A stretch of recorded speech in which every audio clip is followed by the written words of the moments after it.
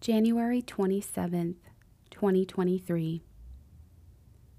Today's devotion is written by Mariana Pimiento. Prepping the seedbed.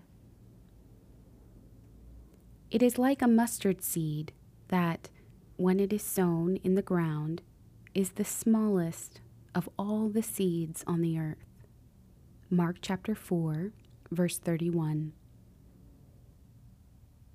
It was a late night at work, and I could feel the headache from physical and emotional exhaustion coming on. The recent transition into a new job and a new city weighed heavily on my heart, and I felt restless.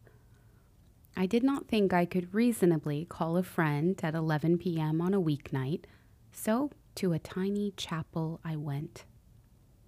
Hurrying to pray, I opened my Bible and my books to find some sort of answer to fix this uneasiness and exhaustion. Minutes went by, and I grew to be more frustrated. Nothing seemed to bring rest within me. I read, and yet I grew even more tired and depleted. I called out in frustration, "What do you want from me?" Honesty, I heard in my own heart. I began to realize I had not offered God what was truly at the root of my exhaustion, my loneliness. My fear was that it was too insignificant, too small. I learned that night the Lord desires to be with me at all times. When I am lonely on my drive home, when I've had an interaction that was draining, when I simply need a friend, but it is too late, or when I just need a hug, He is there. He cares for me. He longs to meet me here. None of these desires are too small for Him to notice. And often, like the mustard seed in today's gospel, these are the seedbed for the greatest truths.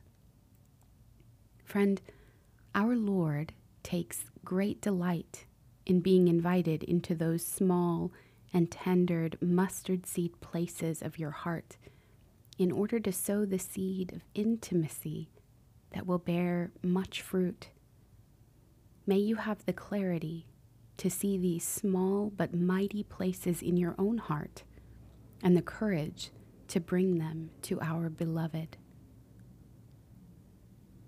One thing alone is necessary, that the sinner set ajar the door of his heart, be it ever so little, to let in a ray of God's merciful grace.